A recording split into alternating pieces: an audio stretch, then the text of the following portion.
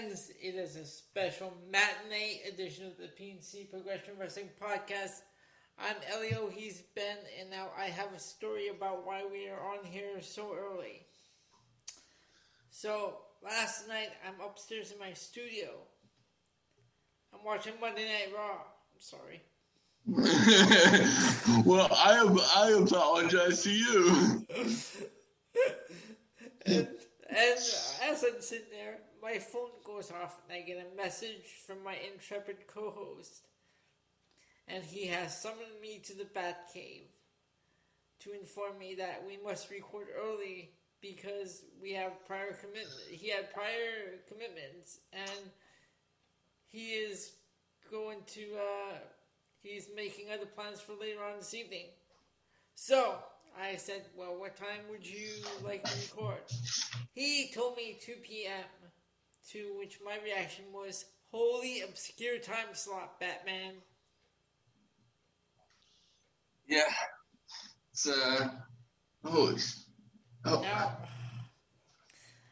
Now, Ben, can you explain yourself, please? Why it is that we are here at 2 p.m.? Yes, I can. I'm so glad you asked. And thank you for being agreeable to my very odd request, considering that we've never done a 2 o'clock show. So my parents are out of town currently, and which means that my brother has arrived to help me with the dogs and stuff like that. It's a hazard of being in a wheelchair. But anyway, so we made plans to watch the new Batman movie because he hasn't seen it yet. The one with Robert Pattinson and what is the girl's name? I can't think of it. She's absolutely gorgeous. But yeah, so we're gonna watch that, and but it's a 3-hour movie. So if I was trying to come on here at 8, that would give us absolutely no time to do the podcast and then watch the movie. So I was like, all right, well, let me ask him, and here we are. Now, give me a minute here.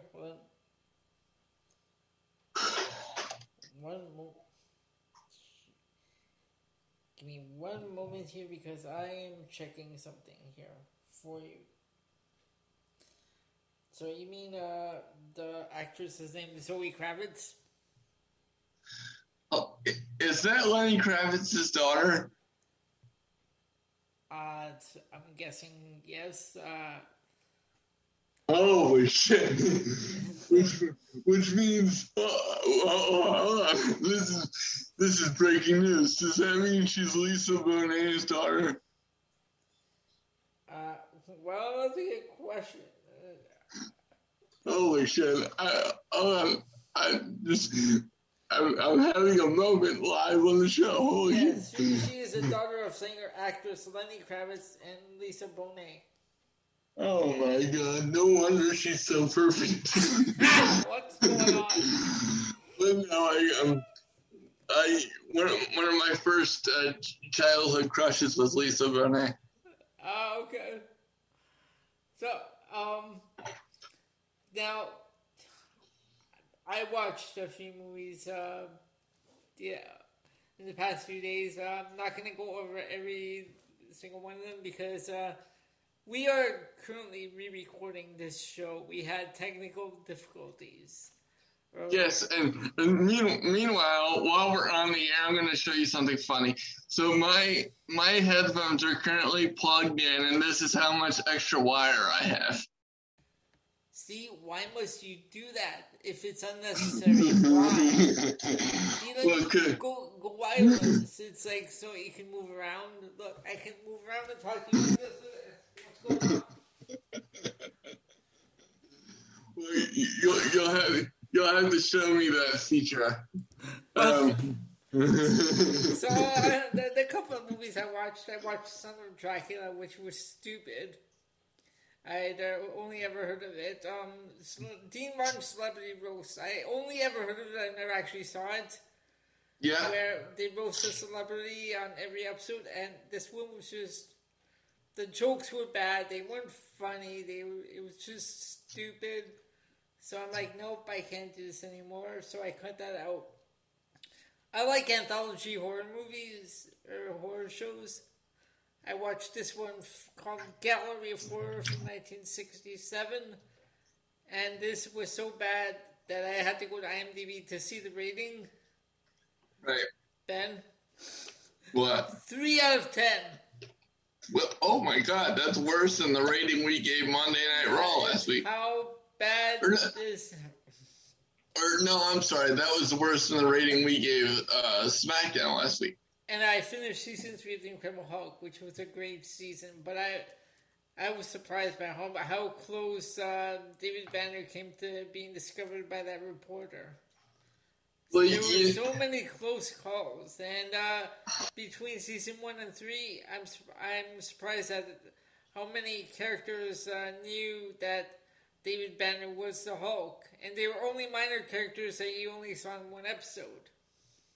Yeah, that's always funny to me, but you know, it's like made for TV logic, I guess. Yeah, but it's a great show. I'm on season 4 now. I'm like, how many? Sorry. How many seasons were there? 5. Oh, cool. Oh, here's another one. I don't know. You probably have heard of this one. Actually, two shows. One I might check out later. One I tried to, but I couldn't do it. Grace Under Fire. Have you ever heard of it? No, I have not. Okay. I tried checking it out. I can't do it. It's not a funny show. Maybe because I wasn't watching it when it was on at the time, which was around 93 into 98. And then the other one is Third Rock from the Sun. Oh, I have heard of that, but I never actually watched it. Well, this one is available on Tubi. I'm going to give it a watch later on and see how it is. Because it's weird, ladies and gentlemen. You know, Elio always likes to include the movie segment of the show, and you know, talk about different TV shows, and we bonded over our mutual appreciation for Everybody Loves Raymond and a couple other things, and he certainly appreciates it when I understand the Seinfeld reference, which my understanding of that show is few and far between. I'm telling you, check out Curb Your Enthusiasm. It's a lot funnier. Well, I should definitely have to do that. But, you know, I've always considered myself kind of a movie guy, much more than TV. But having said that, your knowledge of movies makes me feel very stupid. Like I got like a Forrest Gump level IQ when it comes to movies. Come on, stop it. Because then I give you movies to check out, then you can check them out, and then you know. Absolutely. All right, so on this show we have for you Forbidden Door, Raw, the Money in the Bank. I'm sorry.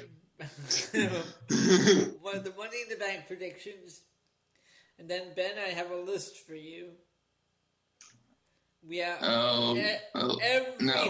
every Hulk Hogan movie ranked from worst to best, which I can't think of one that is the best. Because they're all horrible. At least the ones that I saw. And of course, we have the Hell in a Cell tournament, which I was gonna save till Saturday, but I don't see these numbers changing. And we have our final 2, and we have Time Warp. We have 3 Time Warps.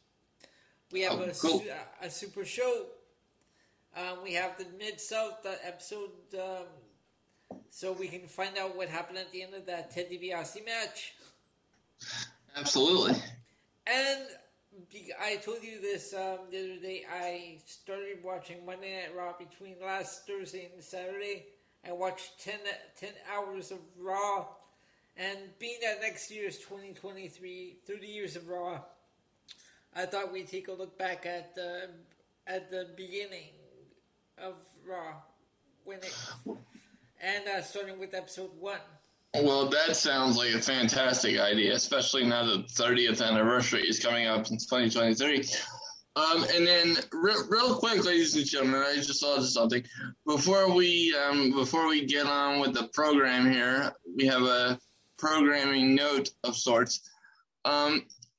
The latest episode of Wrestling POV, which I was a guest on, thanks to my co-host, is now available. I just checked. It was. Is it? Okay, good. Because fans were actually messaging us over on Wrestling POV asking where the episode was, because they thought that we didn't record one last week. So that's good to know. I can check it out myself. Yeah, I haven't been able to check it out yet, but it's I had so much fun. But it's weird. It was weird in a good way, but it's because I'm so used to doing this show. But it's like it'll be weird to hear my voice on another show. I just find that weird. But if you haven't gotten enough PNC Progression Wrestling Podcast, Elio and I are over on episode, I believe it was 328, I think. 328, 329. Let me check. I believe it was one of the two. I want to say it's 329, but let me just make sure here as I pull up Spotify. And it is, in fact, here we go, is in fact 329. Cool. Yes. All right. So, and of course, we round the show out with Wrestling Roulette, as we do each week. Okay, cool. However, but we kicked down the Forbidden Door. How awesome was this show? This was so much fun. There are no low points on this show. This show was so fun from top to bottom. Yeah, and I talked about how I was coming in blind because I'm so unfamiliar with NJPW. I know, blasphemy considering I'm a 30-year wrestling fan, but. Oh, Ben, wait till we get into the G1 Climax.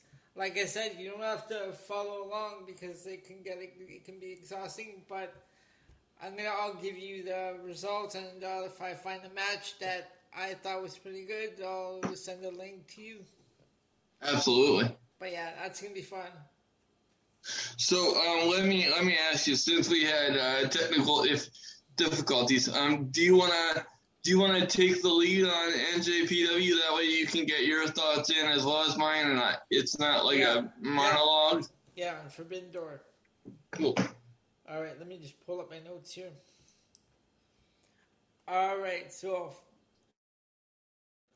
Forbidden Door took place on Sunday, June 26th, from the United Center in Chicago, Illinois. Now, I didn't get to watch the buy-in, so I don't know. I only know the results. In the first match, I actually did. I watched the buy-in. I don't understand what Bishamon is. The team name. I don't get that. It's the team name. It's weird. I didn't either. I don't know what it means, and they didn't really explain it. So anyway, okay, but I have to ask you, what do you think of Yoshihashi? Now, Yoshihashi, you know who Goto is, right? Hiroki Goto. Yes. You've seen him, right? Yes. But okay, but the other guy, Yoshihashi. What do you think about the other guy? I was impressed. This was my first time seeing him. Okay. I didn't have any complaints. Okay, because I'm going to tell you why I'm asking. Because when I started watching NJPW, he used to be my least favorite. This guy was like terrible in the ring. His wrestling was not good at all. So I have seen him improve, though.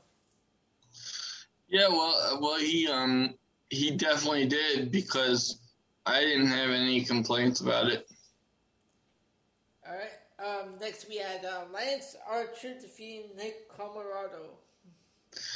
I'm not really sure what the point of this match is. And I'll go on. Because to me, Lance Archer should have been on the main card first of all, because of his NJPW history, and because he's a legit badass big man, who can actually wrestle and move and do a lot of things. But to start off the match, Archer had a botch, which took me completely out of this match. But it's the thing is, he's going one-on-one with Nick Comoroto of the Factory, and trust me, this is about the only negative thing I have to say about the Forbidden Door. So just stick with me. But it's like, why is Lance Archer wrestling Nick Comoroto? What's the point of this match? What history do they have? What's the end goal here? And I really don't like how they have Lance Archer floating in nothingness. I guess it's because of the influx of talent coming in, where he's getting lost in the shuffle. But I have to say, I don't really like that. I have to ask, what do you think of Nick Comoroto? I haven't seen enough of him to really render an opinion. I mean, I when we first saw him, I thought he was like good. He had a cool look, he had that Bruce Brody look, but I don't know. Hanging out with the Factory just isn't working for him. Yeah, and the whole QT Marshall thing. He had a match on the pre-show too, and I'm not really into the Factory. Without Cody Rhodes being at the head of the Factory, it's just not working. Ben, I was just looking up Nick Comoroto on Wikipedia, and he was in the WWE in 2019.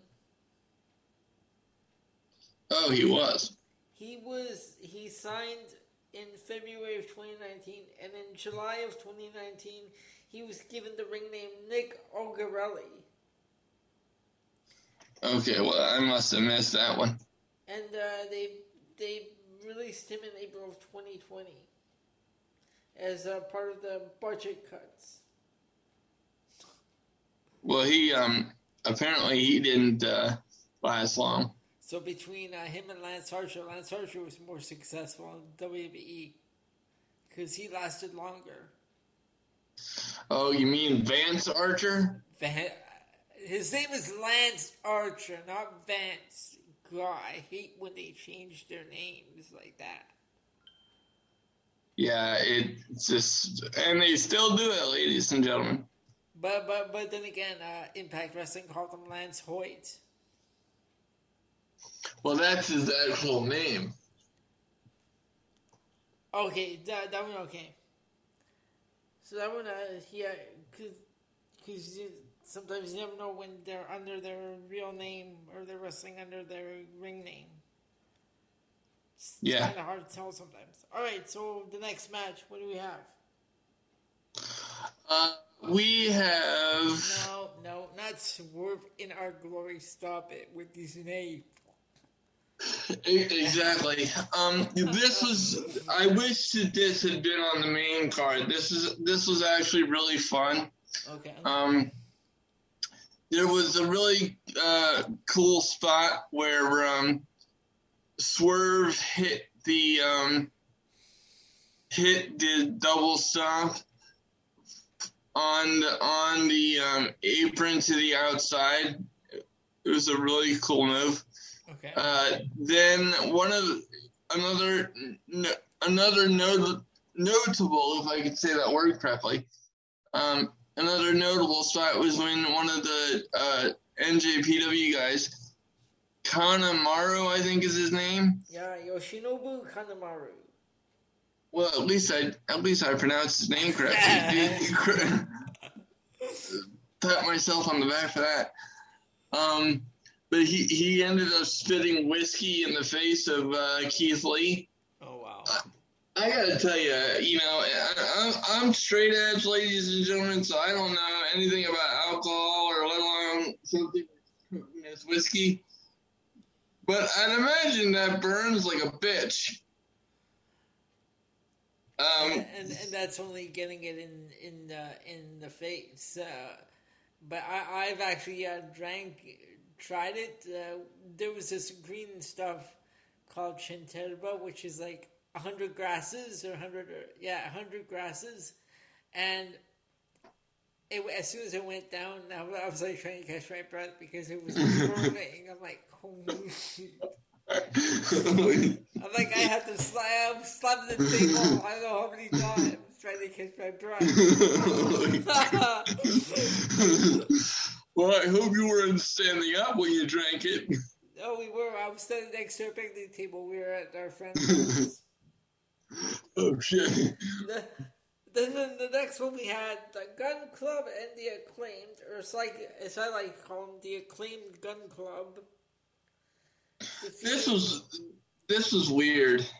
Defeating Yuya Uemura and New Japan LA Dojo. Now, Ben, Yuya Uemura was this guy wearing black. Right. So he would have been the young lion. Yeah, this guy, was he wearing black? I think so. Okay, so that's how you can tell that they're young lions, because young lions always wear black, and they usually, it's kind of like when you're joining a fraternity and they give you like challenges to do or whatever, like they give you chores to do. So, and you have to do them, like if one of the guys asks you if you can prepare their lunch or whatever, the young lions do that. They do like the laundry and stuff. Oh, well, that doesn't sound nice. No, it's kind of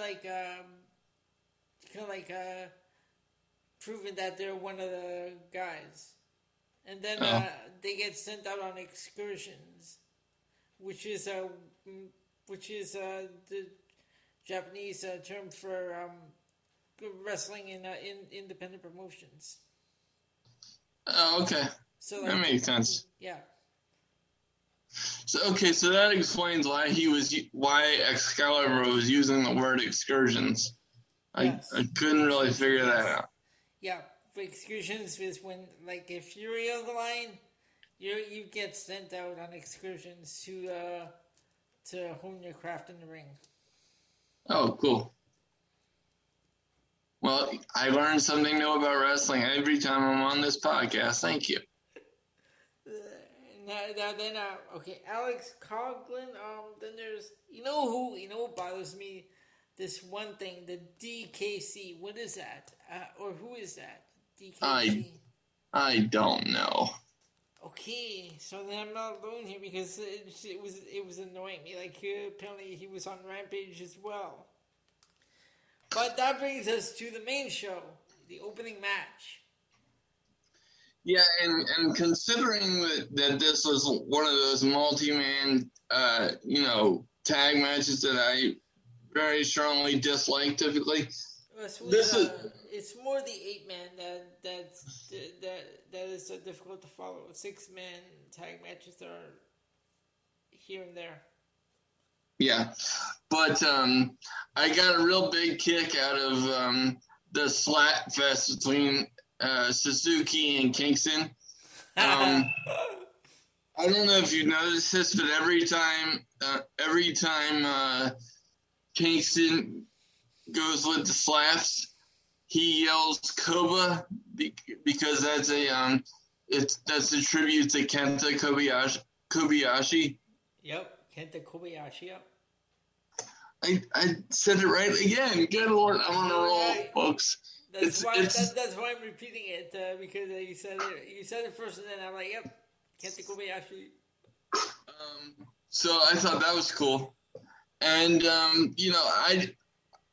I have to tell you, the more and more that I see of Suzuki, I kind of like him now. You know, if at first with me being unfamiliar with NJPW and its history, I was like, you know, and pardon me for my stupidity, but I was like, who is this guy with the crazy ass hair? Doesn't he have a mirror?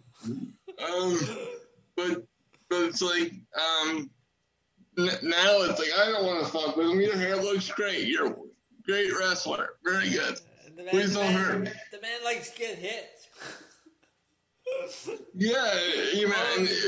You hit him, he smiles. I'm like, what the hell? Yeah, well, like I don't know if you know the story about the one match I saw. I don't know if I told you, but he was in the match. He got sent to the outside. He's laying on the ground on the outside. Okay, the camera pans down, and he's looking up at the camera with a smile on his face. Yeah, I think I remember that actually. So yeah, this was a good match, and then we're going to follow that up with an even greater match. Holy jeez, for the ROH and IWGP Tag Team Championships. Well, actually, before we get to that, just real quick, it's important to mention that this match was to determine the who got the main advantage in Blood and Guts on Wednesday.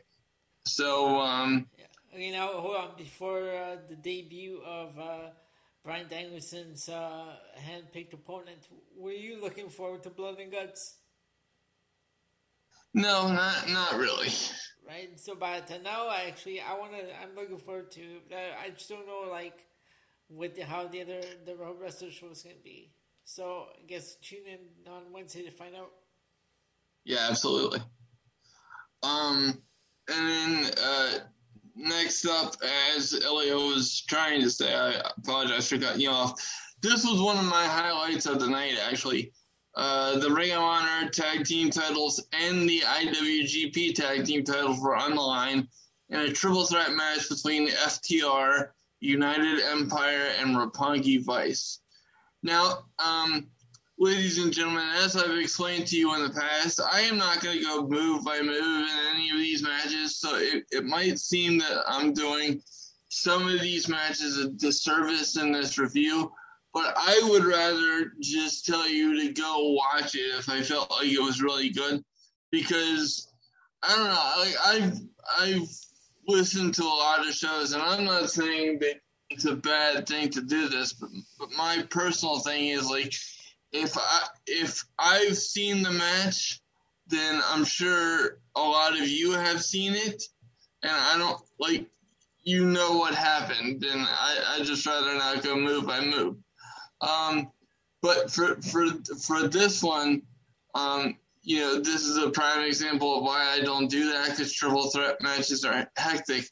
But I will fast forward to some of the more notable things that happened in this match. Now, at one point, Dax Hardwood went for an elbow drop, and it looked like he landed awkwardly because immediately he grabs his elbow and rolls to the outside to have a conference with the doctor. I forget his name, but it's the same doctor that took care of Jerry Lawler for his heart attack in 2012. So Dax gets immediately taken to the back, and the announcers do a really good job of playing up the fact that Cash Wheeler is now on his own, trying to hold on to the Ring of Honor tag team titles in a triple threat match. Now, another thing that I found really interesting about this, and I wasn't aware that this was NJPW rules, but apparently in this tag match, you didn't have to tag your partner. You could tag anybody. So that was another interesting thing. I'm not sure why you would want to tag another another member of the team in wrestling getting a pin, but that's just because I've been too Americanized with professional wrestling. You mean Yeah. Dr. Sampson? Yes. All right, there we go. I just looked it up. Absolutely. Thank you for doing that, by the way. But yeah, this match was awesome. Like I said, definitely one of my high points. And then as soon as Dax Harwood came back out, you pretty much knew that FTR was going to retain the Ring of Honor titles and gain the NJPW titles because, all the momentum was with them. And this match was just really good. Now, this is where we had problems. Now, I was trying to ask you a question, which is when we had problems. My question was, what do you think of Jeff Cobb? Oh, I love that guy. Absolutely. I'm a big fan of Jeff Cobb. He is fun to watch.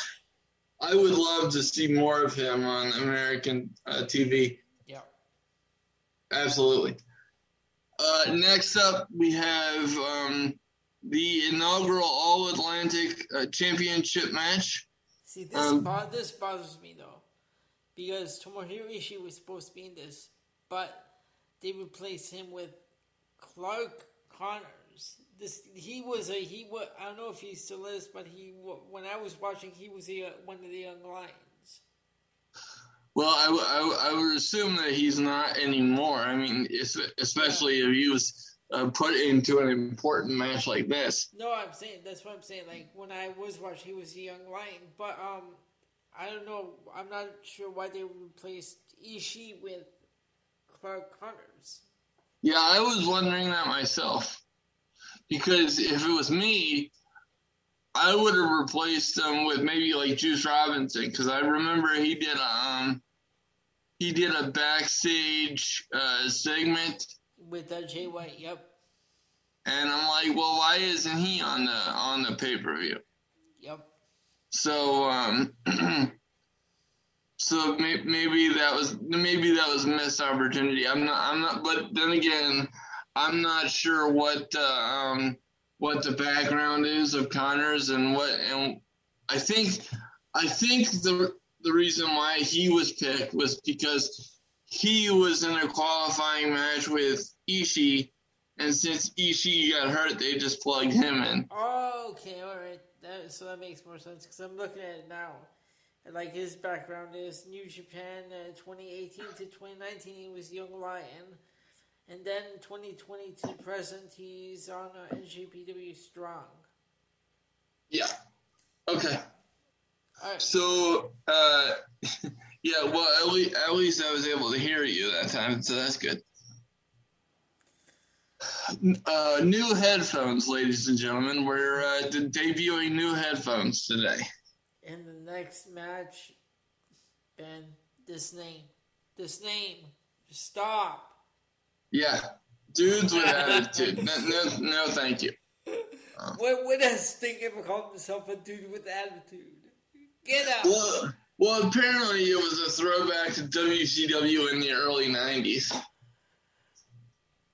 Apparently Sting was part of a group called Dudes with Attitude, which admittedly I have no knowledge of. Neither do I. But apparently that's where it came from. Now it had to be. Was it early 90 because 95 was when Shawn Michaels and Diesel were the two dudes with attitude. Yeah, I think it was. I think it was very early 90s. Well, then when I guess WCW did it before WWF, so there WWF take that. WCW has one up on you. Well, to go along with the 88 weeks that Eric Bischoff kicked Vince's ass. And then we had, for the AEW Women's Championship, Thunder Rosa defeating Toni Storm. Now, I was really looking forward to this match. Yeah. I wanted this to be one of the high points because I was really juiced for this. Because I really felt like Thunder Rosa needed to have a kick-ass showing because of the way that she's been booked with this women's title run, Okay. which has not been good. Which, by the way, that is through no fault of her own. She's just been booked horribly as women's champion. I think at one point she's only been on TV for like 20 minutes, and she had the title for like 2 months or something. Wow. Yeah, there was something about this that just wasn't connecting for me. The only bit that I really liked was the ending sequence where they're on the apron and Rosa snaps off a Northern Lights suplex right before this, goes for a Death Valley driver on the apron, which gets blocked, which led to Toni Storm hitting a DDT on the floor, followed by a hip attack and another tornado DDT. I wouldn't have done 2 tornado DDTs that close together, but that's just me. Rosa comes right back with a Fire Thunder driver, which looked nasty. I just like that move. Even the commentators were like, oh, "Holy shit! Look at Toni Storm's head." And then she hit the final reckoning to retain the title in just under 11 minutes. Now, as I just illustrated, by going through the ending sequence, the ending was better, but this match should have been one of the highlights of the night, and it had every ingredient to do so. So I'm not really sure why this one didn't hit. And kind of along the same vein, I enjoyed Will Ospreay versus Orange Cassidy much more than Thunder Rosa and Toni Storm. And I have to tell you, Orange Cassidy surprised the hell out of me. That guy pulled something out of his ass I didn't know he had, and I kind of have to. Ow!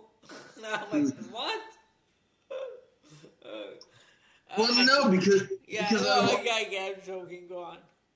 I've always seen him as a comedy guy, and all like. I don't get it.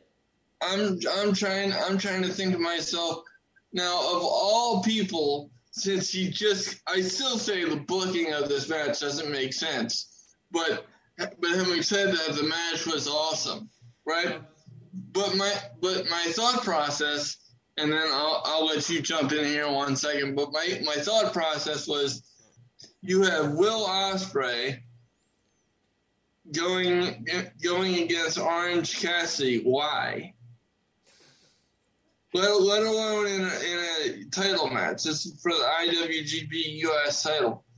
But I always say that when I'm wrong, I will happily admit it. And in this case, Orange Cassidy delivered a kick-ass performance. My God. What a showing by both guys, but I expected that out of Ospreay, but not Orange Cassidy. Yeah. But I have Aussie Open. I have information on Aussie Open because I wanted to know what these guys are all about, where they came from. Yeah. So apparently it began in 2007 to 2016, and then they worked for Melbourne City Wrestling, and then the formation happened in 2017, and they made appearances for New Japan, and from there in AEW. Yeah, well, I still say their name sounds like a golf tournament. It's just weird. Seriously, their names are so generic. Like, they're names you would hear every day. Kyle Fletcher and Mark Davis. Well, I'd much rather have that than Alba Fire or fucking Braun Breaker. Yeah, Katana Chance. Exactly. Okay, next we have Claudio Castagnoli versus Zack Sabre Jr. How great was it to see Claudio Castagnoli? Yep. Because he was one of my predictions to, one of the two predictions I gave, the other one being Johnny Gargano. Yep. But this one was just amazing, quite frankly. I was amazed. So I have a question. Since he's not Cesaro, we can't call it the Cesaro swing, so do we call it the Castagnoli swing?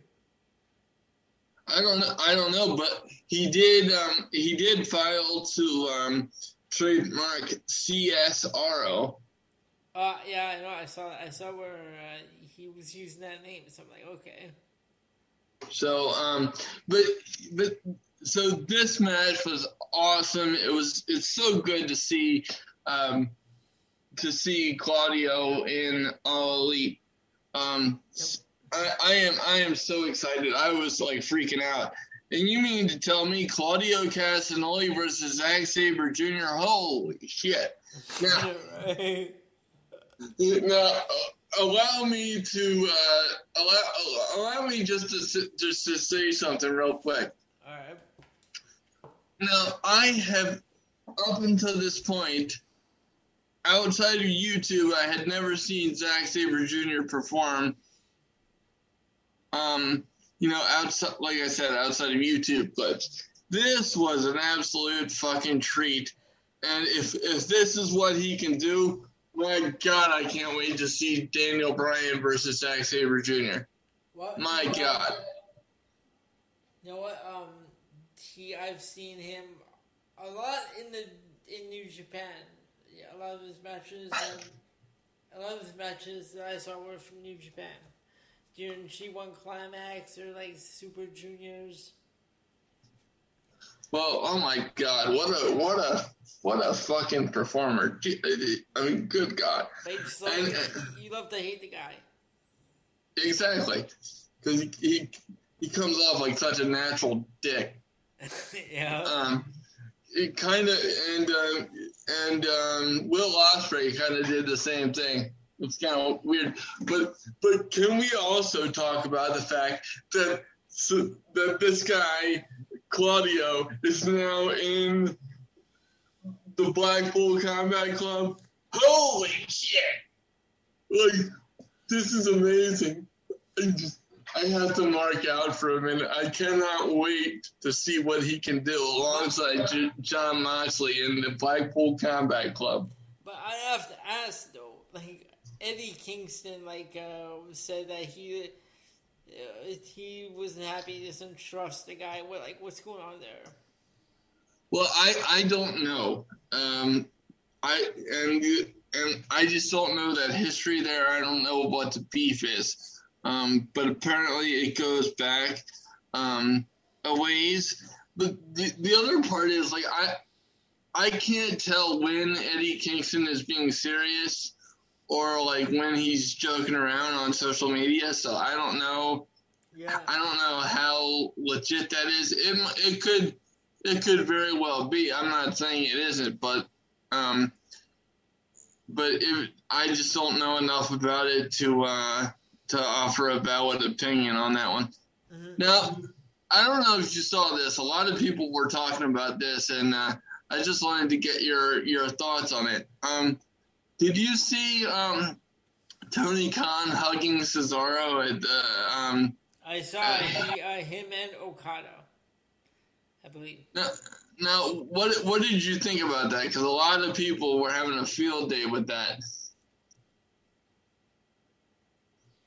I mean, I don't know. I guess he was just hugging, he was happy to have them in his company, I guess. Yeah. Well, but people were like, "This is weird." I mean, this is whatever the hell. So I was like, okay. That's the IWC. They're made up of some stupid people. There are good people, but there are just some that likes to get all like. Yeah, I mean, I didn't think it was like that big of a deal, but then you had like Vince Russo come out and be like, "What the hell? I don't even hug my wife like that." Hold on. So let me see. Okay, like remember when we were watching The Last Ride of The Undertaker? Yeah. That's like Vince hugging The Undertaker. Is that weird? No. Oh, right? You wouldn't hear people like stunning out about that. So I think people are just going nuts. Like they were, they were happy. Like give them a break. Right. Like I gotta be honest with you. If I had a boss that was that happy to have me in this company that he gave me a hug,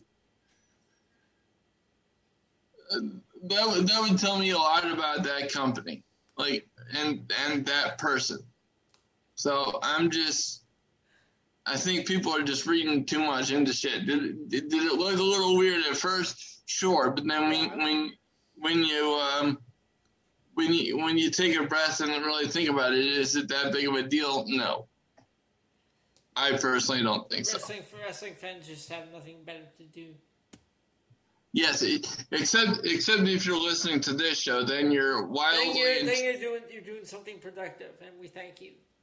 Yes, and then you're wildly intelligent and probably much better looking than the average IWC member, hiding behind their keyboard talking shit.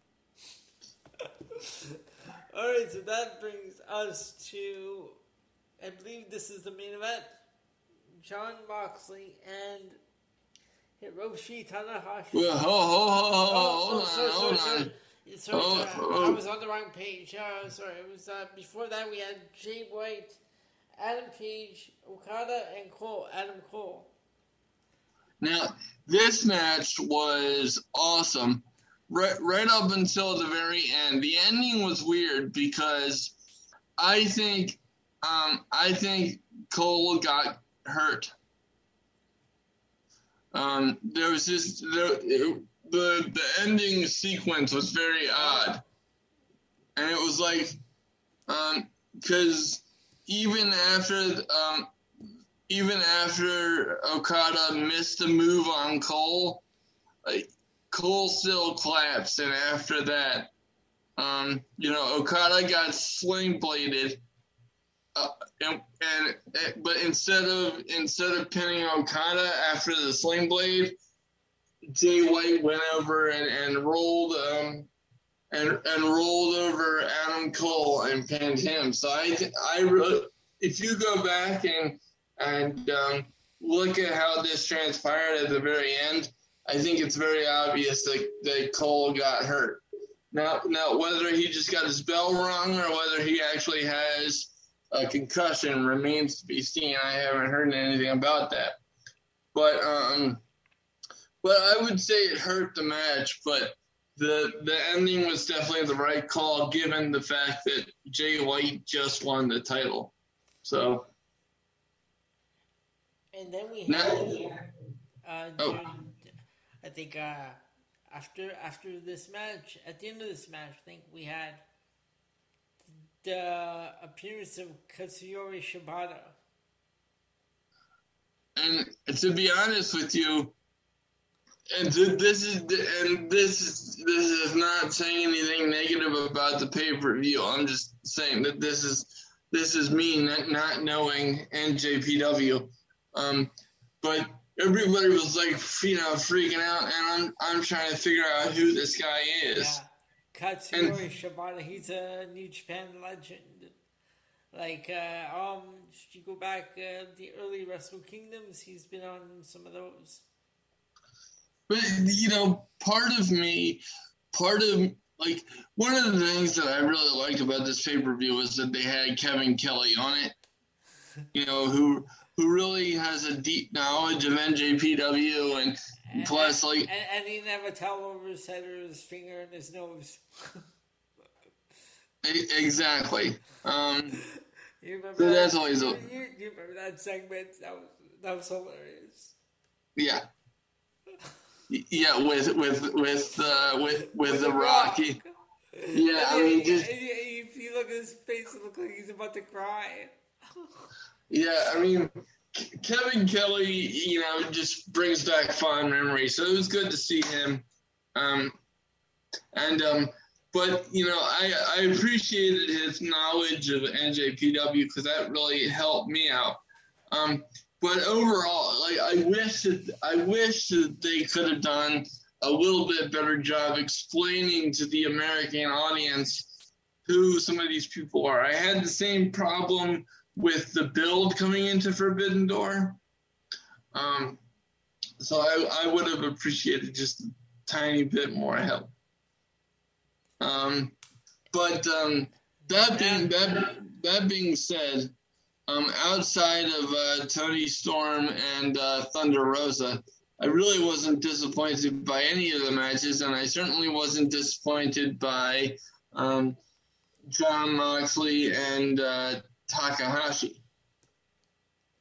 Now we get to the main event: Tanahashi and Moxley. Can we just talk about the fact that this was a fucking fight? This was not a performance. This was two people beating the holy bejesus out of each other. Yep. And then at the very end, we get Chris Jericho and Daniel Garcia running in for the beatdown. Eddie Kingston. That's the only thing I didn't like was the ending. But Eddie Kingston runs out and yells at Claudio. So I guess the heat is real.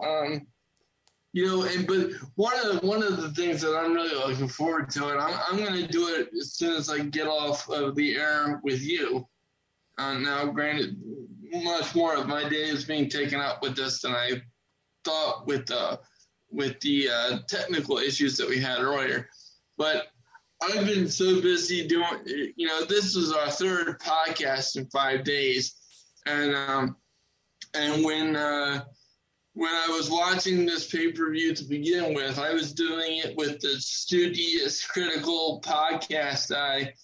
I can't wait to just sit back and relax and watch this show as a fan and just enjoy myself. So I'm very much looking forward to doing that later on tonight.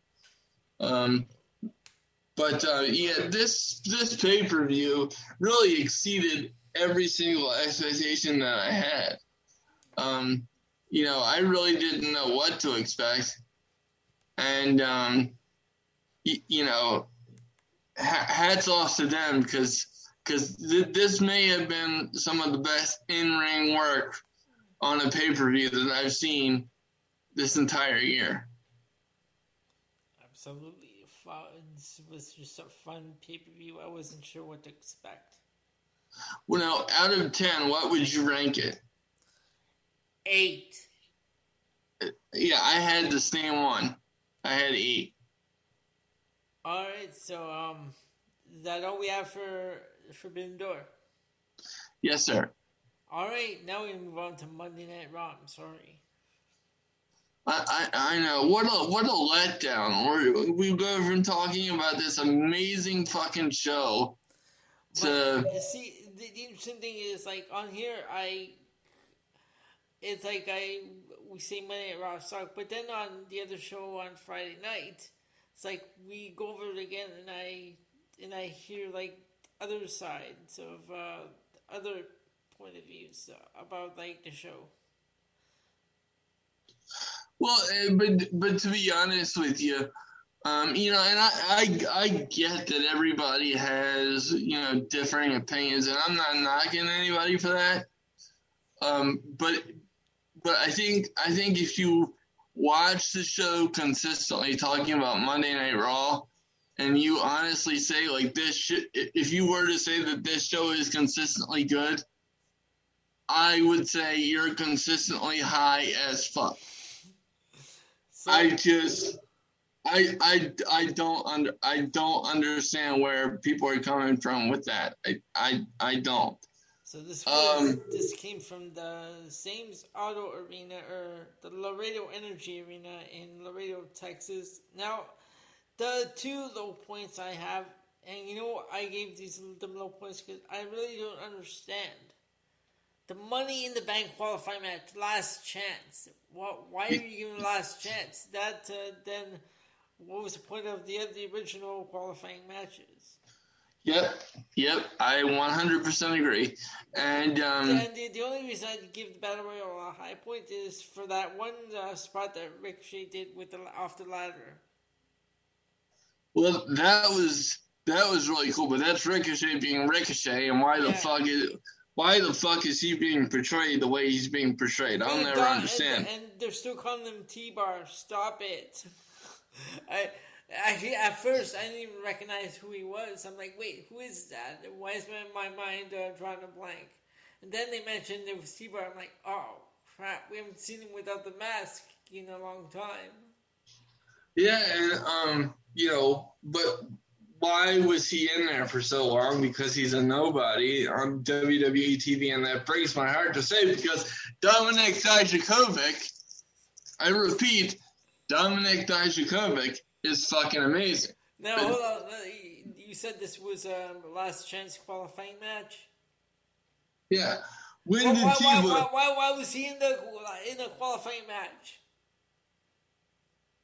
Well, he was never in one of the original ones. So, just a lot about this thing just didn't make any sense, right? And then, okay, so originally everybody thought that the final two was AJ Styles and Matt Riddle, right? Yeah. But no, The Miz wasn't officially eliminated because he didn't do. I was trying to figure out when Styles was on the apron and Miz just pulled him off the apron and slid back in. I was like, wait, what's going on? But here's my thought process. Okay, Riddle should have never been in that last chance battle royal because he should have beat Omos in the first qualifying match. Omos should not be in Money in the Bank. So look at this. Fucking moron. So look, now you have two guys who were in the original qualifying matches, both in the match itself. Yeah, I don't understand that at all. And then so you mean to tell me that you have an opportunity to put so hold on, let me back up a little bit. So we agree between us that Riddle should have been in there, and Riddle should have been in the Money in the Bank to begin with, right? Yes. So take him out of there. Then you have AJ Styles and The Miz. Why the fuck is AJ Styles stuck in a feud with The Miz? Why the hell, Elliot? Why am I still hearing about The Miz's ball sack? Right?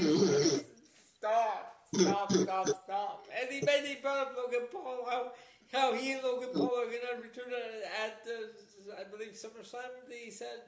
Oh my god. And, and that they're going to be future Undisputed Tag Team Champions. Kill me now. Didn't we end this Logan Paul bullshit at WrestleMania? Yeah, but Miz gave a Skull Crusher finale to teach him a lesson. Well, apparently that was the reason he gave. I don't know, but fuck. Now the next one is Montez Ford and Jey Uso. I gotta see. I like Montez Ford's matches a little better than D'Angelo Dawkins. Oh, so you gave it a high point or a low point? No, that was my high point. One of my high points, especially that frog splash that he did. Yeah. Yeah, this was one of my high points. AJ Styles and The Miz, I don't care. My low point is Liv Morgan and Alexa Bliss. Yeah. I agree. And then, I don't know, okay, Lashley and Alpha Academy was another high point. And pretty much that's it. Becky Lynch, okay, that was not bad, but... Yes, it was. The match wasn't... Okay, the match wasn't bad, but really, like, she lost the qualifying match. Why is she back in it? Wait, this was a qualifying match? Yes. Oh, okay, yeah, no, I gave this a low point. No, because I said I gave the qualifying matches low points. Yeah, this was the low points. Yeah, I don't get it. So basically, pretty much Alexa Bliss in the women's qualifying match with my low points. Yeah, and, yeah. Oh, I'm sorry. Did you have something else? No, go on. And also, just one more, the John Cena segment. Of course. That was a high point for you? Yeah. Okay. Yeah, I would say, I thought the very opening of the show with John Cena, that was cool. Getting props backstage. I call that a high point. I would also call, his segment a high point. Yep. I was a little bit. I know they had a backstage interaction, but I was a little bit surprised that that Austin Theory didn't interrupt John. Yep. Just based on how they've been building him up and Cena's history with the U.S. title, I think that would have been a cool touch. Especially since it's been so heavily rumored that they're pushing for Cena versus Theory at SummerSlam, so I'm not sure what they're doing with that. How about all the videos they showed throughout the nights? Big Show, Chris Jericho, Bryan Danielson.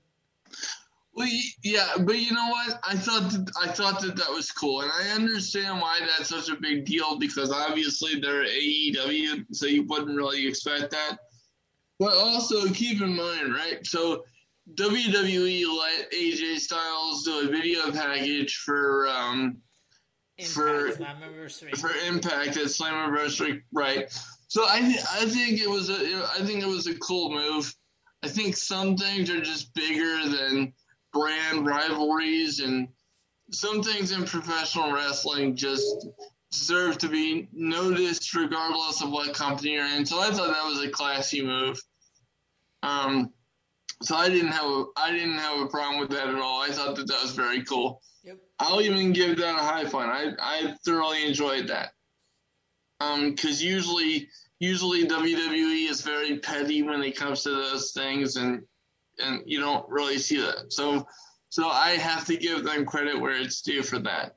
You can tell Vince isn't anywhere around because we all know how he'd be like. Oh, we can't do that. Well, but then again, he did allow Chris Jericho to go on the Broken Skull session, so I don't know. Yeah. But the other high point that I had was Montez Ford and the Uso. I think it was Jay. I'm pretty sure. It was Jay Uso. Yeah. The low point was the Battle Royal and the Bianca Belair and Carmella segment. That was bad. I would also agree with you, Liv Morgan and Alexa Bliss. That was the low point. And also the segment with Judgment Day and the Mysterios. No, I already saw an article where it said Judgment Day teases a new member with the former WWE champion. Well, that was to Rey Mysterio. Well, that was weird, but yeah. I guess it's true, so it's okay. But no, they're not gonna bring Rey Mysterio in as member of the Judgment Day. No, they would. No, it wasn't Rey Mysterio they wanted. They were targeting Dom.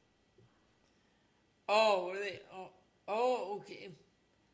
Yeah. Oh no, because the way they were talking, and then I heard the last part where it said it's not bad wrestler, it's bad father. So I'm like, okay, wait, yeah, Dominic is who they were talking about. Because I thought they were talking about Ray. Well, no. Yeah. Oh, But yeah, that whole segment was weird. And then I have to give a low point to the main event because why? Now, I have a question. Why is the opening match a battle royal, but the main event is 6-way elimination? It makes no sense. It makes absolutely no fucking sense whatsoever. None. So, ladies and gentlemen, we've come to the happy point of the show where we're done with Monday Night Raw. Yes, now we're going to move on to Money in the Bank predictions. Okay. Let me just pull up the card here. So, Money in the Bank. And this one takes place. Yep, they moved the venues, I believe. So again, yeah, because they couldn't sell out the stadium. The fucking losers. Yeah, I wonder why you can't sell out a stadium with Money in the Bank. Because your product sucks, you dumb motherfuckers. So from Reliance Stadium, they moved it to the MGM Grand Garden Arena on Saturday, July 2nd. So here's the lineup. We have a total of 6 matches. Should we go bottom to top to bottom? We'll go bottom to top. All right. So for the first match I have in front of me is for United States Championship, Theory defending against Bobby Lashley. I think it'll end up being Theory and some sort of chicanery. Okay. This is their first match, right? Yeah.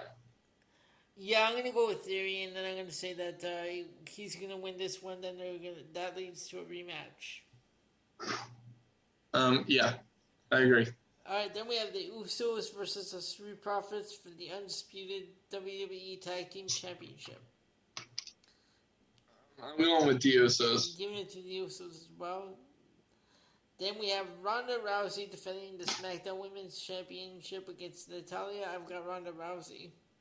Oh, absolutely. Yeah, Ronda. Okay, then we have Bianca Belair defending the Raw Women's Championship against Carmella. I've got Bianca Belair. Oh, absolutely, no question.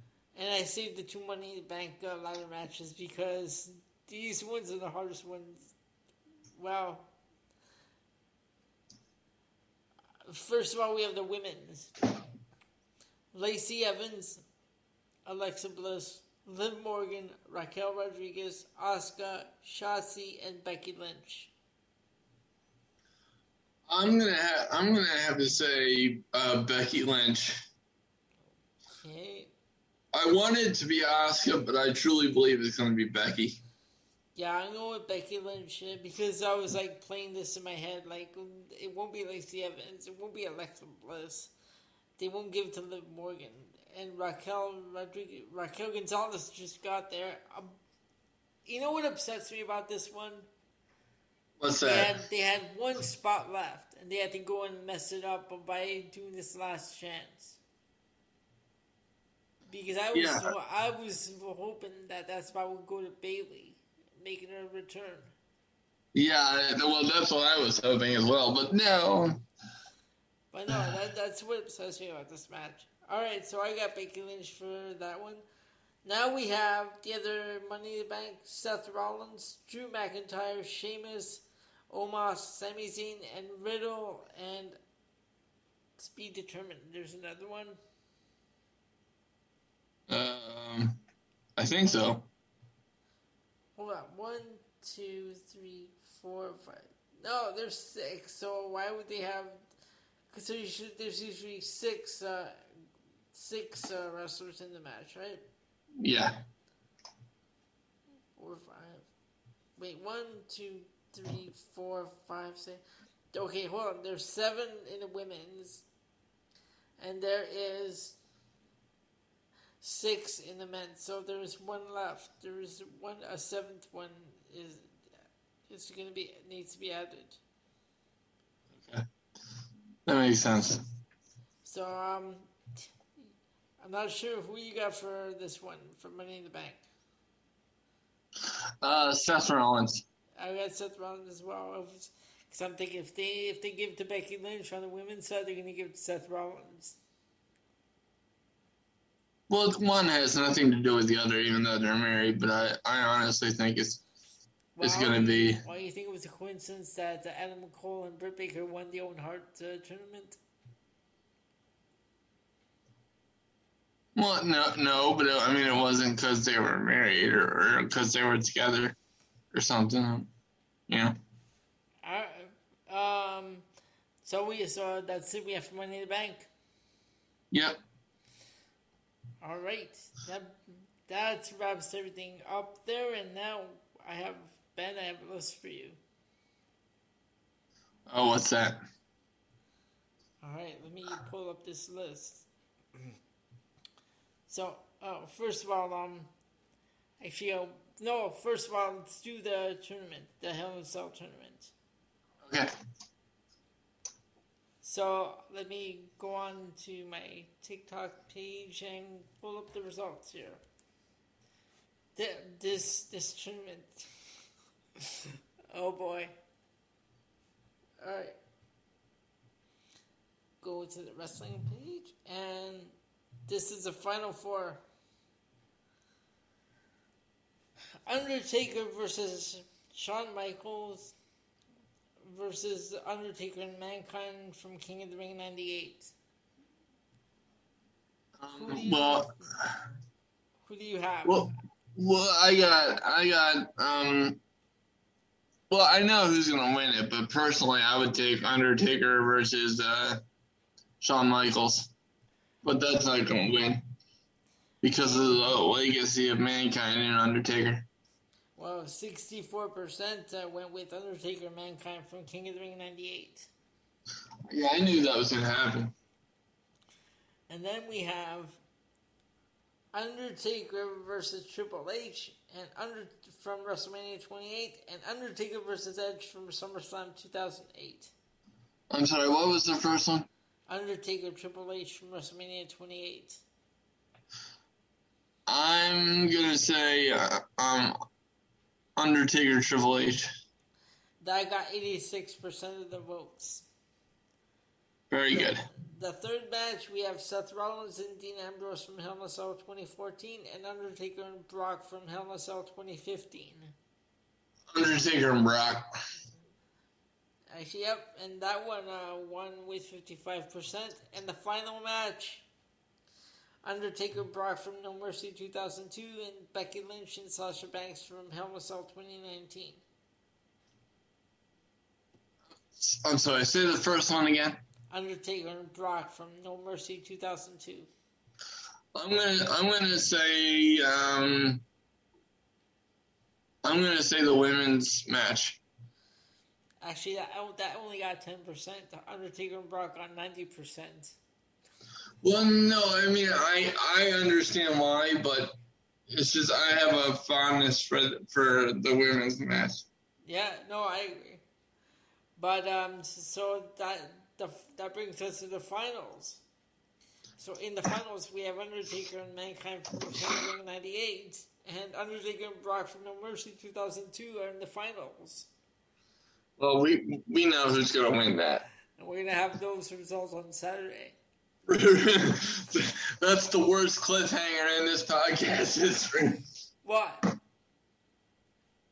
Because we know who's going to win. Yeah, right? But, alright, so, and after that, I'm going to do my first movie tournament, I think. Oh, that'd be fun. I have all 25 James Bond movies, so I'm going to do a last Bond standing tournament. Oh, god damn, that's awesome. I love that. Sean Connery versus Pierce Brosnan.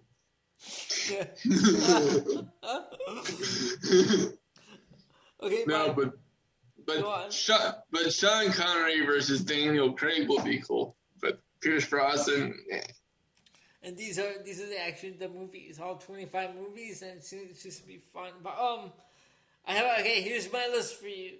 Every Hulk Hogan movie ranked oh Christ! from worst to best. Are All you right. ready? No, but go ahead. Hold on. This is the top 14. Okay, Jesus, he was in 14 movies. 14 is on this list. All right. At number 14, The Ultimate Weapon. Okay. I've never heard of it. No, I've never heard of it either. At number 13, Mr. Nanny. Well, I would have expected that to be in last place, but, okay.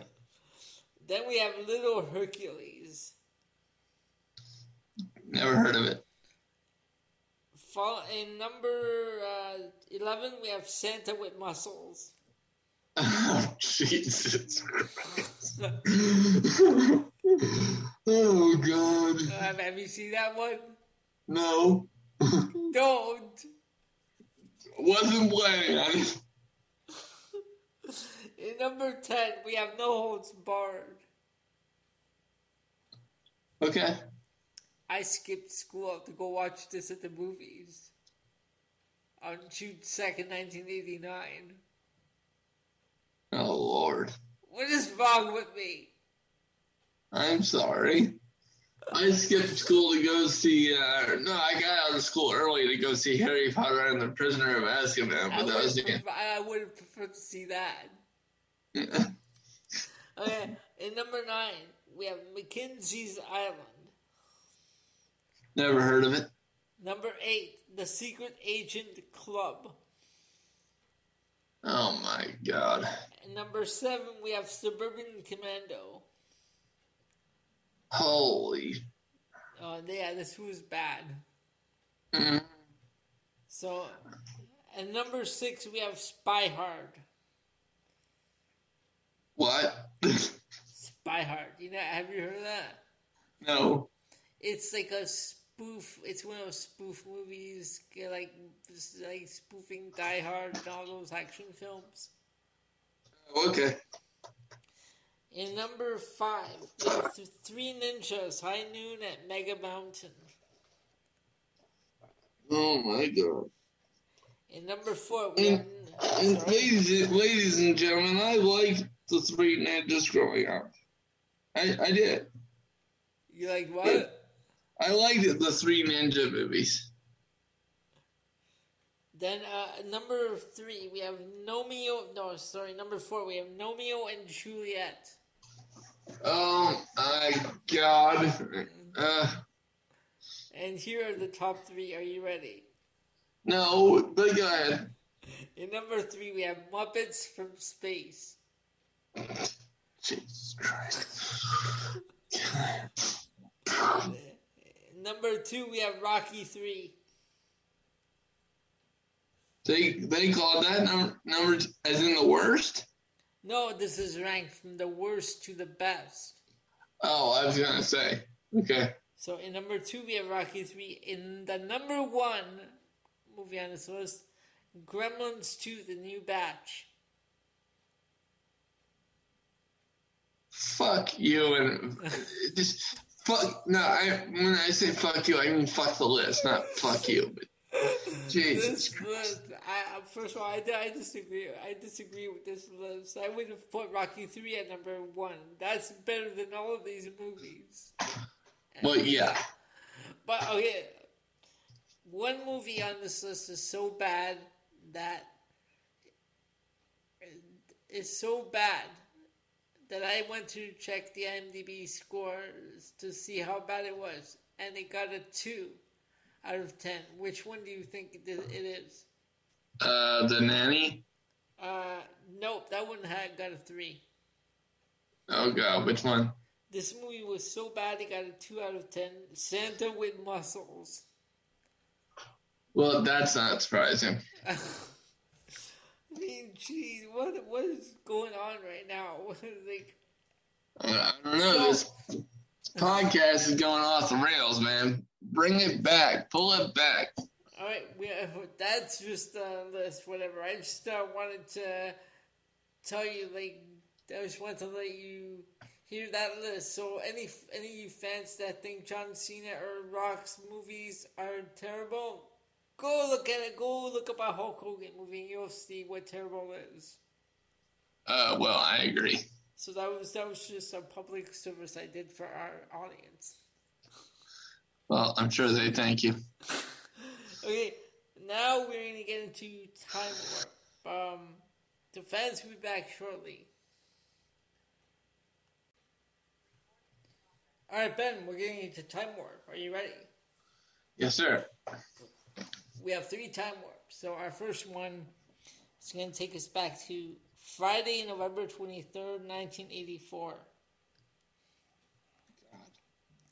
And on this one, we have a total of 8 matches. Our opening match is for the Mid-South Tag Team Championships. It is a scaffold match, with the Rock and Roll Express defending and defeating the Midnight Express to hold on to the titles. Now, Ben, you know, that sounds like it would be a good match. Yeah, I have seen one, yeah. Yeah. Alright, then we had the Hacksaws, Butch Reed and Jim Duggan defeating Ted DiBiase and Steve Williams. The Hacksaws, that's funny. Hacksaw Butch Reed and Hacksaw Jim Duggan. Match number 3, we had Magnum TA defeating Ernie Ladd. Good old Ernie Ladd. Then we had Bill Dundee defeating Adrian Street. And in tag team action, we had Hector and Chavo Guerrero defeating Brickhouse Brown and Master G. Master G. Master G. Now, Ben, do you recognize that name? No. Alright, so Master G was previously known in the WWF as George Wells. He was Jake St. Robert's opponent at WrestleMania 2. Oh, okay. There's a little nugget there. Little golden nugget. Then we had Buddy Landel defeating Terry Taylor. Hercules Hernandez defeating Tony Falk. And in the main event of the evening, Tim Horner defeated Jack Victory. Good old Tim Horner. Alright, so that brings us to, that's the first one. Now we're going to go back to October 9th, 1982, for the conclusion of that match from the previous episode featuring Ted DiBiase and Mr. Wrestling 2. Very cool. So, here we go with the finish to that match. Are you ready? Yeah. Alright. Wrestling 2 almost had the fall on DiBiase. We've got Oral Link and his floor director Paul White has told us the cameras are still running. We're going to commentate this. We're not on the air at this point, but we're saving this. We are planning on showing you this battle, this challenge match.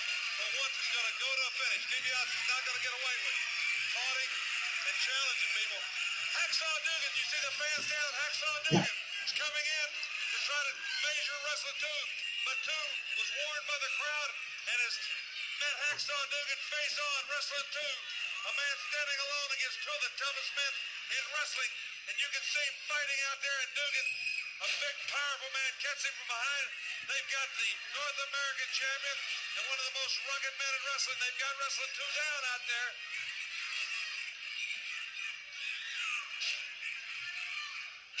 The 2 of them have him. DiBiase punishing him. Duggan punishing him.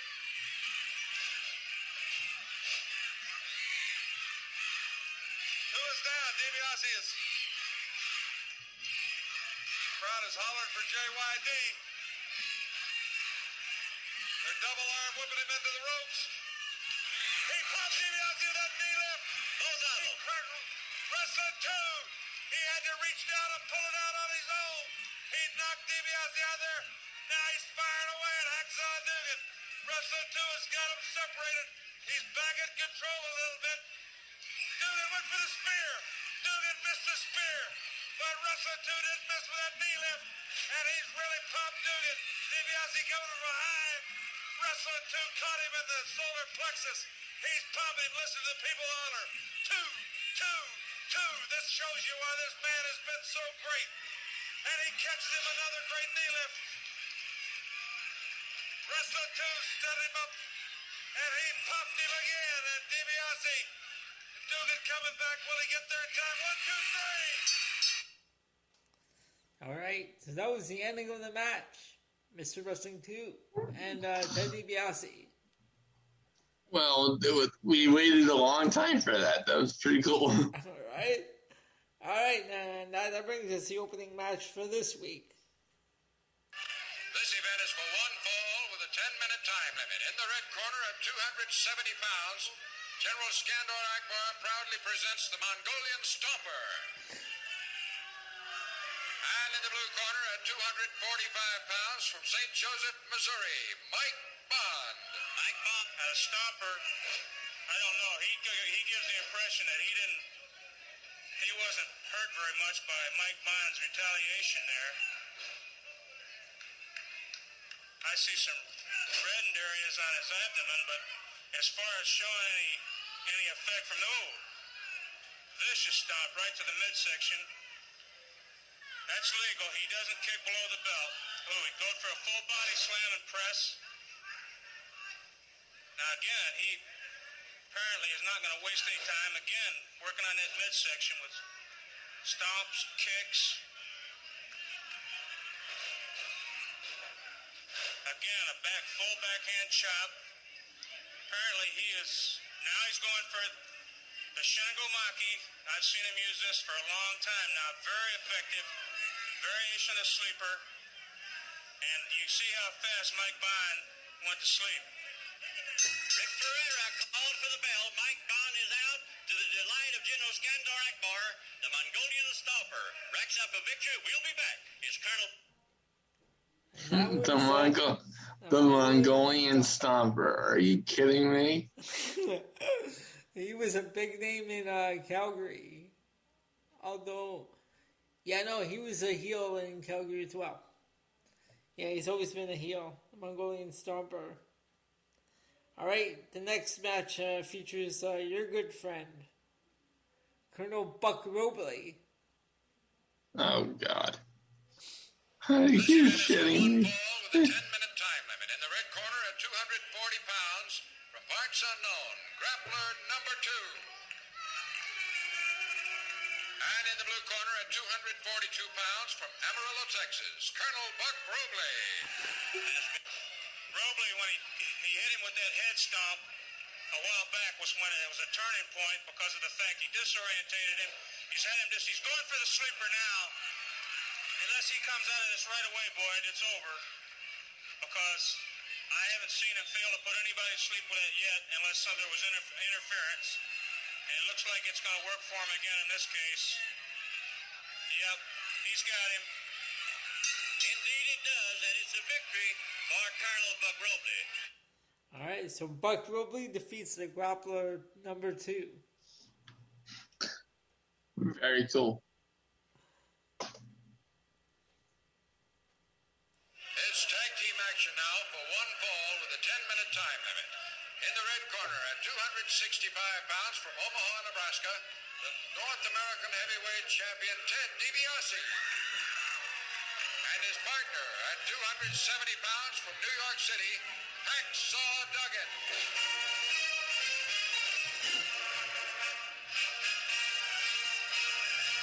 What is going on? I have no idea. The music that he had back then. I know.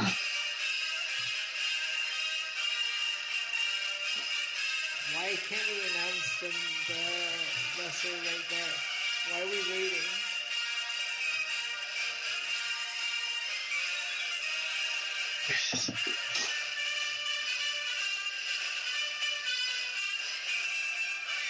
Right now at 282 pounds from Waxahachie, Texas, Captain Redneck, Dick Murdoch.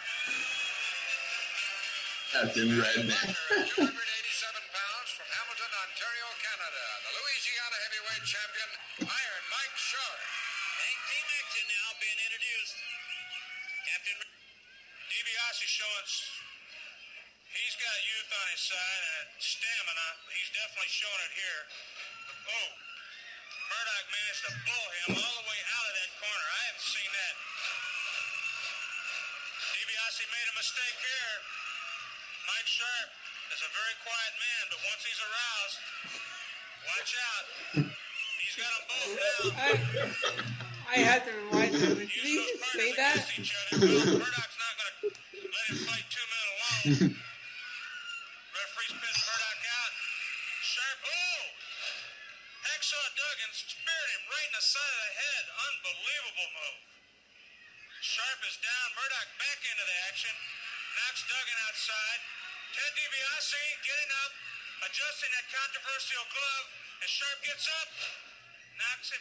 Looks like he knocked him out, Boyd. 1, 2, 3. Looks like Ted DiBiase did more than adjusted Bob Roop, but it gains a victory for his team. And we'll be back and see Kamala, the Ugandan giant, in action after this. I can't believe that the announcer actually said that. About Iron Mike Sharp. Really? I had to go back and listen. Like, Yeah, that's a little disturbing, to say the very least. Alright, here we go with the next one. This event is for one fall with a 10-minute time limit. In the blue corner at 238 pounds from New York City, Vinny Romeo.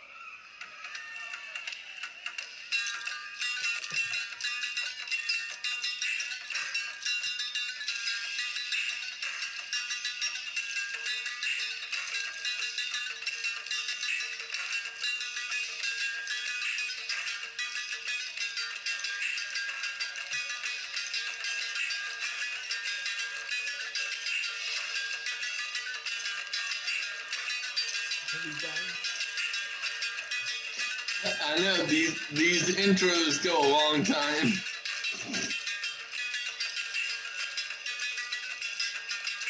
coming into the ring right now, a very awesome sight indeed in the red corner. At 6 feet 8 inches of height, 385 pounds, Kamala, the Ugandan giant. I gotta say, these intros are, we say Cody Rhodes' intros are long, but holy jeez. Yeah, this is like rivaling Roman Reigns and The Undertaker at this point. He just took, without any scientific hold at all, he just grabs him by the neck and flings him to the mat. He not only can gain a victory and beat somebody, he destroys them, Bob Roop. Benny Romeo just completely, the man just shrugged off 2 drop kicks. He is powerful. You know, again, very intimidating, those chops, but not only that, but nobody knows anything about this man except his handler. I don't know anything about him, and I know everything about professional wrestlers, but if you go to scout this man, there's not much you can scout. You don't know his weak points unless he does something in the ring, and all he's been doing in the ring since he's been in Mid-South is beating people up, and the matches haven't lasted very long. Oh, he picked him up like a small sack of potatoes and just shook him and just threw him down. He pats himself. Oh! Do not lie down on the job against this man, but oh, look at that. That horizontal body smash. And the viciousness and tactics gains another victory. What? Oh my god.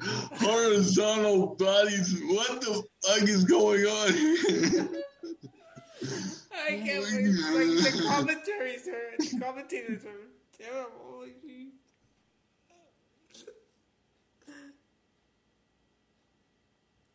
It's tag team action now in a non-title event for one fall with a 10-minute time limit. In the red corner, At 270 pounds from Vancouver, British Columbia, Kelly Kaniski.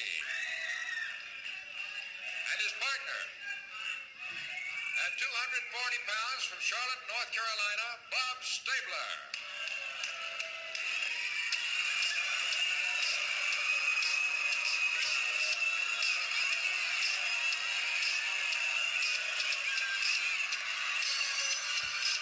I think this is the third longest on the show. I know, seriously.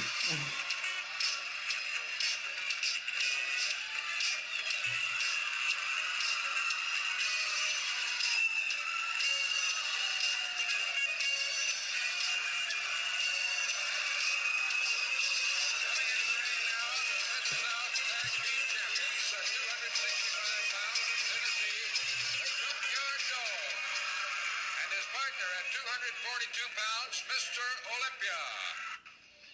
Beautiful tag team action. I can see why these men were the champions. And again, that what he calls a thump. Olympia there to keep out any interference. And the Mid-South Tag Team title holders, Junkyard Dog and Mr. Olympia, gain another victory to their long wins. All right, that was the October the 9th episode of Mid-South Wrestling. So we finally got the conclusions of that Ted DiBiase match. Now Ben, That's awesome. here's where I added one more episode to the Time Warp. Because it's Raw's 30th anniversary next year, I started watching all the old episodes, and we're going to take a look at the first episode from 1993. Oh, I can't wait for this. So let me just pull this up, and actually I'm going to show you how I did this. Check it out. I've watched every episode, and this is what I did.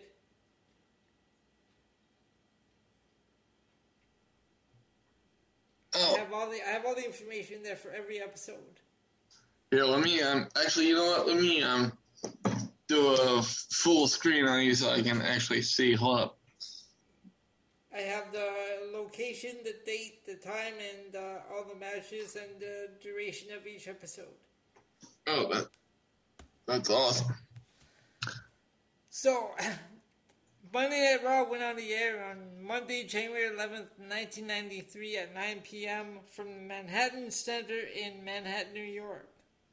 Now, Ben, Yep. do you know what the first match in Monday Night Raw history is? No. The opening match on the very first episode of Monday Night Raw was Yokozuna defeating Koko Beware. Oh, that's awesome. Then on this one, we also had the Steiner Brothers, Shawn Michaels defending the Intercontinental Championship against Max Moon, and in the main event of the very first Raw, Undertaker defeating Damien Demento. Damien Demento. God. Do you remember what Damien Demento used to wear? Like, what the fuck? Now, this, I have it listed here. The first match in Raw history, Koko Beware, Yokozuna, main event, Undertaker, Damien Demento. This was also the Raw debut of Dwayne Gill. A.K.A. Gilbert. Yes, under a mask. Because he competed as one half of the Executioners. Losing to the Steiner Brothers.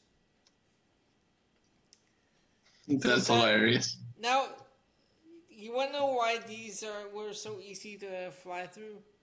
Because 1993, 1994, Monday Night Raw was between 44 and 46 minutes long. Including commercials. Altogether, it was between 44 and 46 minutes. The entire episodes? Yes. Holy shit. Yeah. I mean, well, like, okay, with commercials, it might have been like an hour, but without commercials, it was 44 minutes. Oh, okay. This one was 46. And that's why they're like easy to fly through. And also on this episode, Bobby Heenan was trying to get into the building the whole night, but he was kept out of the building. He wasn't allowed inside until the very end. And Sean Mooney said he just got clearance that Bobby Heenan's allowed to go in the building, except that the show had already ended. So that was the joke there for the whole episode. Yeah, I remember that. That lasted for a little while, didn't it? I believe so, yeah. That stick. So that is the episode number 1 of Monday Night Raw, January 11th, 1993. And on Saturday, we'll take a look at the next 2 episodes, which were January 18th and the 25th. Cool. And now I will pull up my playlist here because we are going to get into Wrestling Roulette. Indeed. And my co-host has to redeem himself from the last episode. That's what he said. Yes. I was 10 and 11. You said you have to redeem yourself. You were 11 and 10. No, I was 10 and 11. I think. No, I think you did well because you had guessed the last one correctly. Oh, okay. So we'll be back shortly, folks.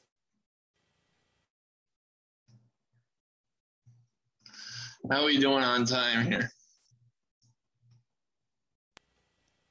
All right, so we are back, and we are 146. Yeah, but that's the unofficial. Okay, Ben, I have the list here. Are you ready? Yep. This is your very first song. Here we go.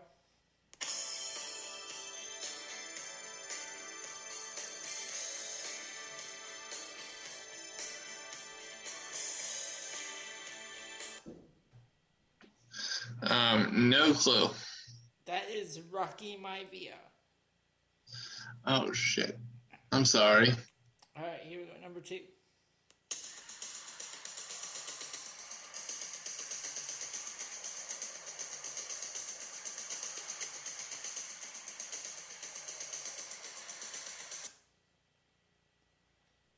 I don't think you can get anything from that. No idea.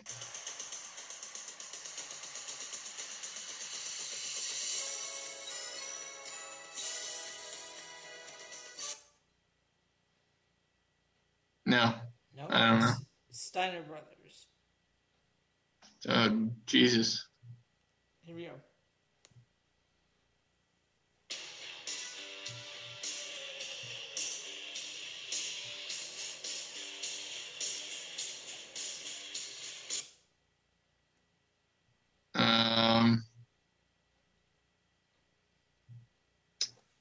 No idea.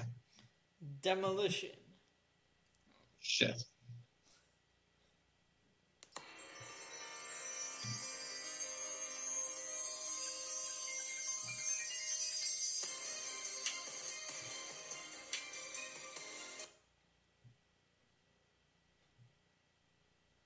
Is that Fandango? Nope. Who was it? Stardust. Oh, shit, Stardust. 0 and 4. Okay, here we go.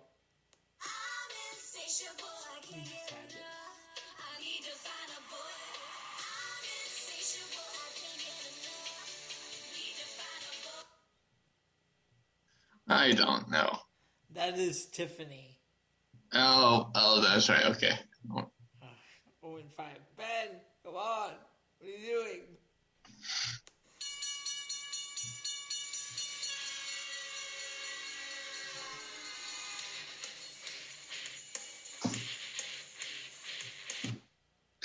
A-Train. A-Train. How do you always get that? Yeah.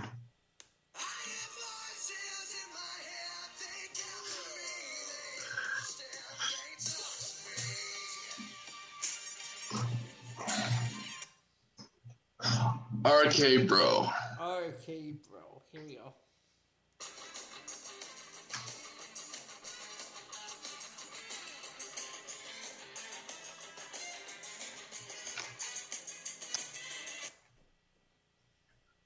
I'm not sure. That is S.A. Rios. Oh, damn. Okay, so we are 2 and 6. 2 and 6. Here we go, number 9.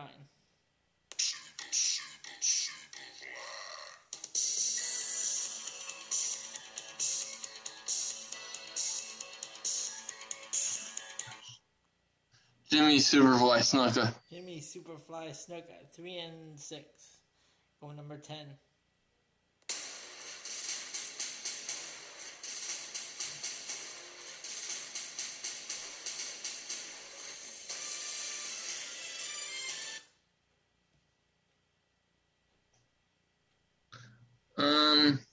Can you play that one more time for me?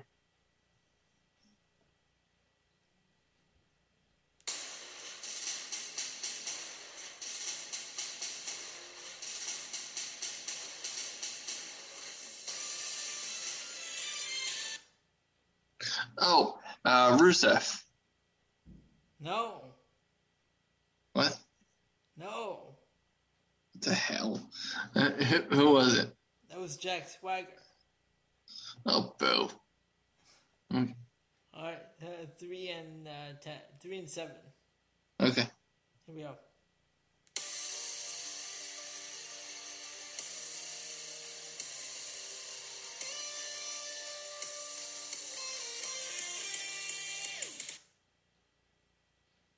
I have not a clue.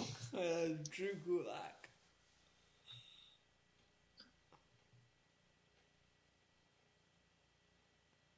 So 3 and 8. Yeah. Don't worry, I'll come back.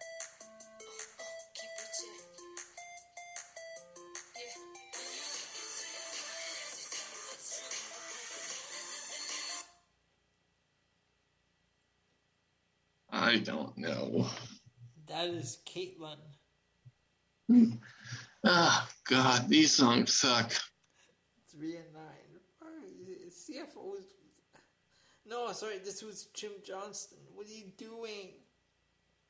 Seriously.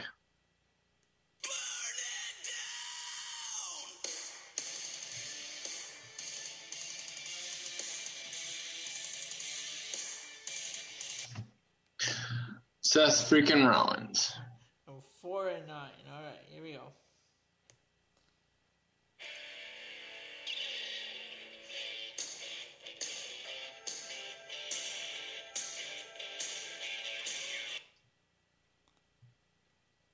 No idea. That is the Young Stallions. Well, I wouldn't know. 4 and 9. All right, 4 and 10. You go number 15. Cool. Are you ready? You think you can tell us what to do? You think you can tell us what to wear? You think that you're better? DX. DX. All right, 5 and 10. Here we go.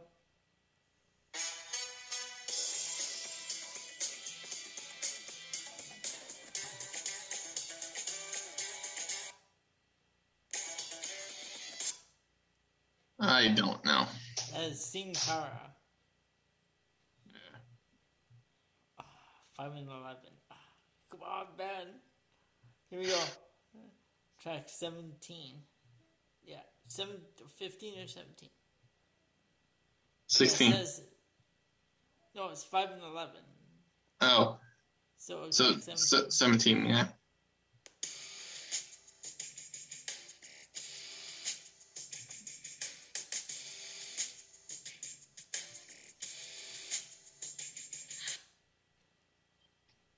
Tori Wilson. Tori Wilson. Okay, 6 and 16. Track 18 coming up. No, 6 and 12, sorry.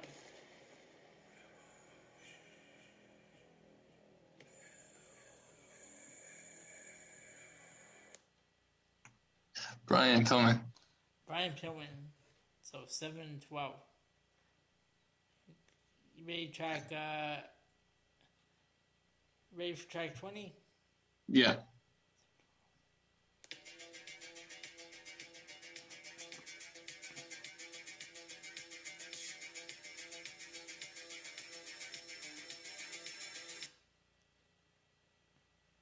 I'm not sure. Jake the Snake Roberts. Oh, shit. 7 and 13, are you ready? Okay, here we go. Last one. Track 21. Yep. Hey, mira quién llegó, el que no era nada y ahora lo es todo. Aquí Pacú. Carlito? Carlito. I never remember him using that. No, I don't. All right. It has 8 and 13. Well, I did make a comeback. You did. You'll get it on Saturday. So that when we bring the show to a close. Very good.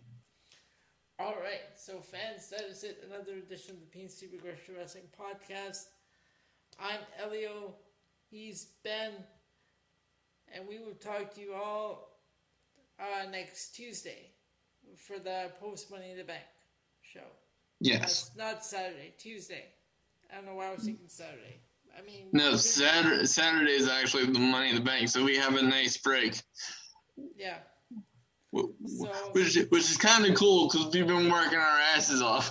Yeah. This is our third show in 5 days, people. Yeah, so enjoy Money in the Bank. We'll talk to you all on Tuesday night. Ben, say goodnight to the fans. Good night to the fans, and thanks for hanging out with us for a landmark weekend of shows.